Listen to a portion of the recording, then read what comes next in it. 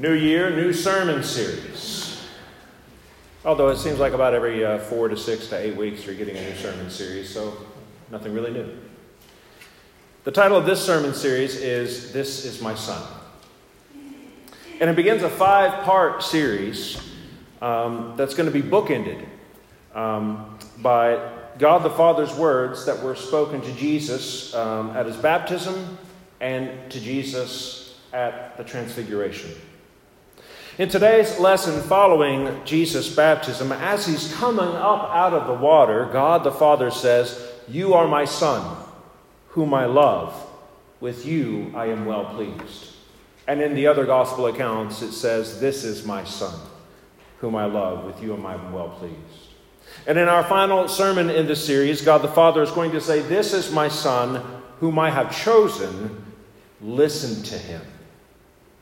And in between the first and the last sermons, we're going to consider how the Son of God provides, how he has authority, and how he always does the right thing. He loves others, even when the religious rules say not everyone deserves to be loved.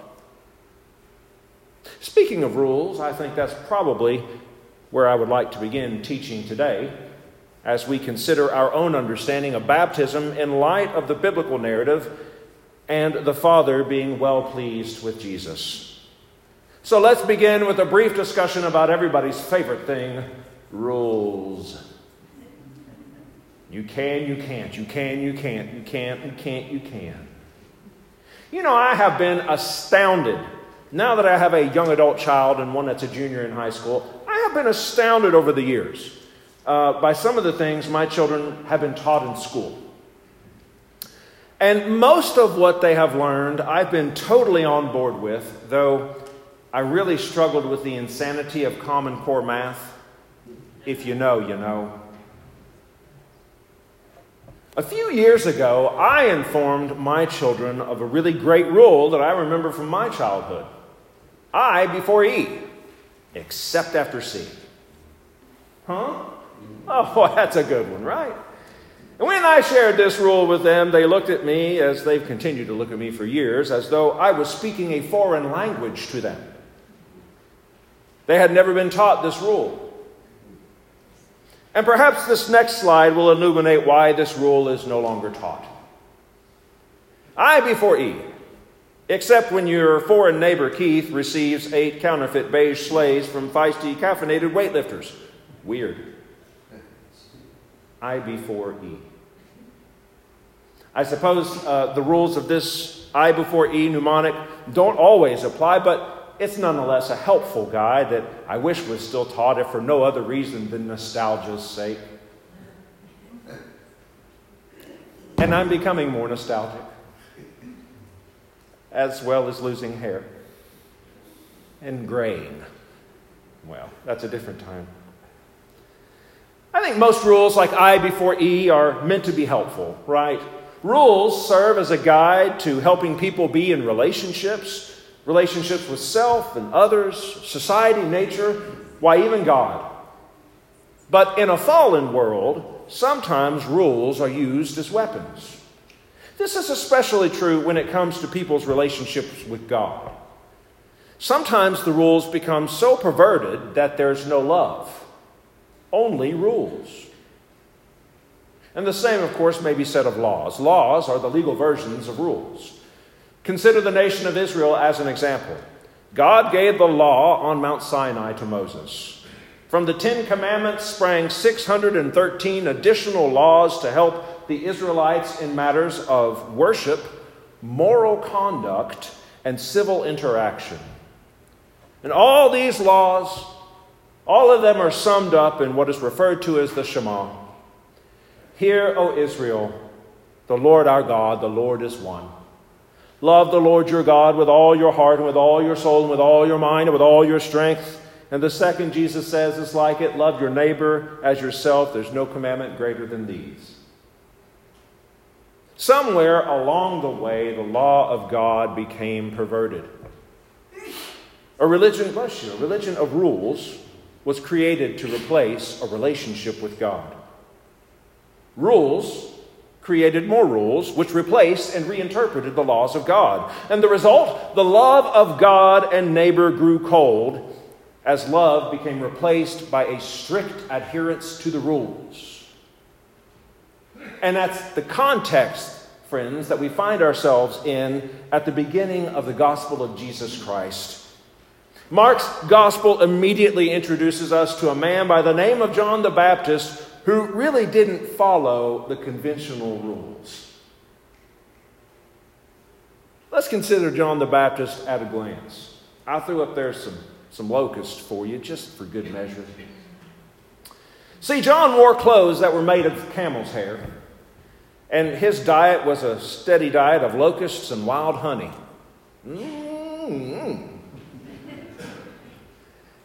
John hung out in the desert by a river and waited for people to come to him so he could put them under the water.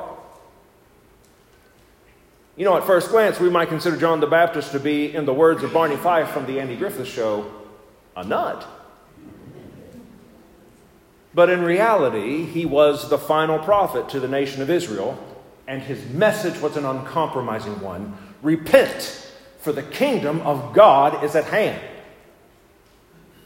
And so, John came baptizing in the desert region and preaching baptism of repentance for the forgiveness of sins. And the whole Judean countryside and all the people of Jerusalem went out to him, confessing their sin, and they were baptized in the Jordan River. Now here's what's interesting about that, friends. Baptism was a rite of passage for a Gentile converting to Judaism. In other words, Jews were not baptized. Gentile converts to Judaism would baptize themselves with water as part of the process of becoming a Jew. But here, John is using something familiar to introduce something brand new. The Jewish people came to the Jordan River not to follow more rules, but to confess their sin. To confess that something wasn't right with their soul. That no matter how many rules they were following, or how diligently they practiced their religion, there was still a gaping hole in their soul. So they came. They came because something wasn't right with God. And by grace, they wanted to be made right with God, even though they didn't understand fully yet the concept of grace. Mark writes, the whole Judean countryside and all the people of Jerusalem. To what were all of these Jews converting? Everybody and their mama was coming out to the eccentric man in the desert because worshiping the rules wasn't working. John the Baptist was an agent of God's grace, preparing hearts for a right relationship with God, a relationship not dependent upon rule following, but upon following the only Son of God and receiving His Holy Spirit. Now, and if you've tuned out, tune back in. It is important for our understanding of baptism that we notice the order of events that takes place in this story. Especially, friends, when other Christian traditions claim that a person must first be born again by the Spirit and then be baptized. Because see, other Christian traditions would say it's wrong to baptize infants. They would utter my least favorite phrase in the whole world, that's not biblical. You can make anything biblical and not biblical you want to. You can find a verse in there for it, I'm just saying. Yet in today's lesson, we see that water happens first, then the Spirit. At least according to the Bible. Maybe this is biblical. After me will come one more powerful than I, the thongs of whose sandals I'm not worthy to stoop down and untie. I baptize you with water, but he will baptize you with the Holy Spirit. John's baptizing of Jewish people in the Jordan River symbolized becoming clean from sin. It symbolized it. It would later come to symbolize death to self, death to self-interest, and a life that's born again of love and in God and neighbor. And one of you asked me a great question. If Jesus was the Son of God and never sinned, then why did he come to the river to be baptized among sinners? Well, it's a great question. Jesus' baptism was wholly different than everyone else's. See, Jesus was not baptized for the remission of sin. Later in Jesus' ministry, he would metaphorically speak of his death and resurrection in terms of communion and baptism. Jesus would say, "Can you drink the cup I drink, or be baptized with the baptism I am baptized with?" Just as Jesus would go under the earth in death and rise victorious in resurrection, so too did he enter the waters of baptism and rise up for our sake. You see, Jesus was baptized to receive his Father's salvation commission. And those who were there by the Jordan River that day bore witness to an audible voice of God the Father speaking to Jesus at that moment. As Jesus was coming up out of the water, he saw heaven being torn open and the Spirit descending on him like a dove. And a voice from heaven came saying, "You are my Son, whom I love. With you I am well pleased." Now, God's voice had not been heard in Israel for at least 400 years. Now his divine communication resumes. The Father, the Son, the Holy Spirit, they're all present at the baptism of Jesus. "Hear, O Israel, the Lord our God, the Lord is one." So why is the Father well pleased with Jesus the Son? Because the Son is perfectly obedient to the Father's will. And it's the Father's will to showcase love, not rules, as the primary driver for his relationship with humanity. Jesus' baptism was the beginning of his ministry. It was the inauguration of the kingdom of God on earth as it is in heaven, a kingdom we are still realizing now through the grace of Jesus Christ as we await his return. The Father, the Son, the Holy Spirit, they were all there in the waters of baptism, as were the people who came. People who were coming not in response to rules or religion, but in response to the grace of God. Now, I'm sure there was some Pharisee at the river's edge somewhere saying, "Well, that's not biblical."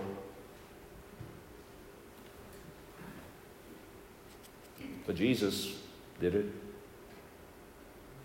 I was recently asked a question by a visitor about our United Methodist understanding of baptism. And look, when you all ask me questions, they're going to end up in a sermon because I love it.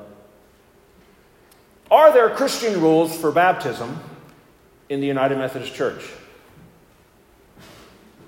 Only one. We baptize with water because that's what Jesus said to do. We have denominations or Christian traditions because the way that we baptize, though a matter of preference, has become for many a matter of doctrine. And of course, there's numerous debates all between the traditions, between believers' baptism and infant baptism. And I could cite for you all of the different passages you could use to support either way. Why, even in the book of Acts, there's two different ways it takes place within 2 chapters of one another. But I think maybe from the for what it's worth department, you probably just like to know that according to Jesus, that's the next slide, baptism begins the discipleship process. According to Jesus. Therefore go and make disciples of all nations, baptizing them in the name of the Father and the Son and the Holy Spirit. Clearly, the only essential rule for the Christian faith regarding baptism is that we do it. That's why United Methodists practice both infant baptism and believer's baptism, or, to be less insulting, baptism for those who can speak for themselves and baptism for those who cannot yet speak for themselves. Because either baptism practice counts. My very first baptism as a pastor was in... Does anybody know where New Freedom, Pennsylvania is? Yeah, don't worry about it. My very first baptism, twins. That was awesome. I did not have a clue as to what I was doing. You know, that was awesome. These twins, and they slept through the whole thing. It was awesome. Again, the only child that ever fussed on me is my own. But I think my favorite baptism I mean, my favorite baptism, I have a number. So I'm going to say one of my favorite baptisms was a lady by the name of Grace. I had come in contact with Grace when I did a funeral for her husband, who got to come to know the Lord before he died. And after his death, Grace said, I want to be baptized.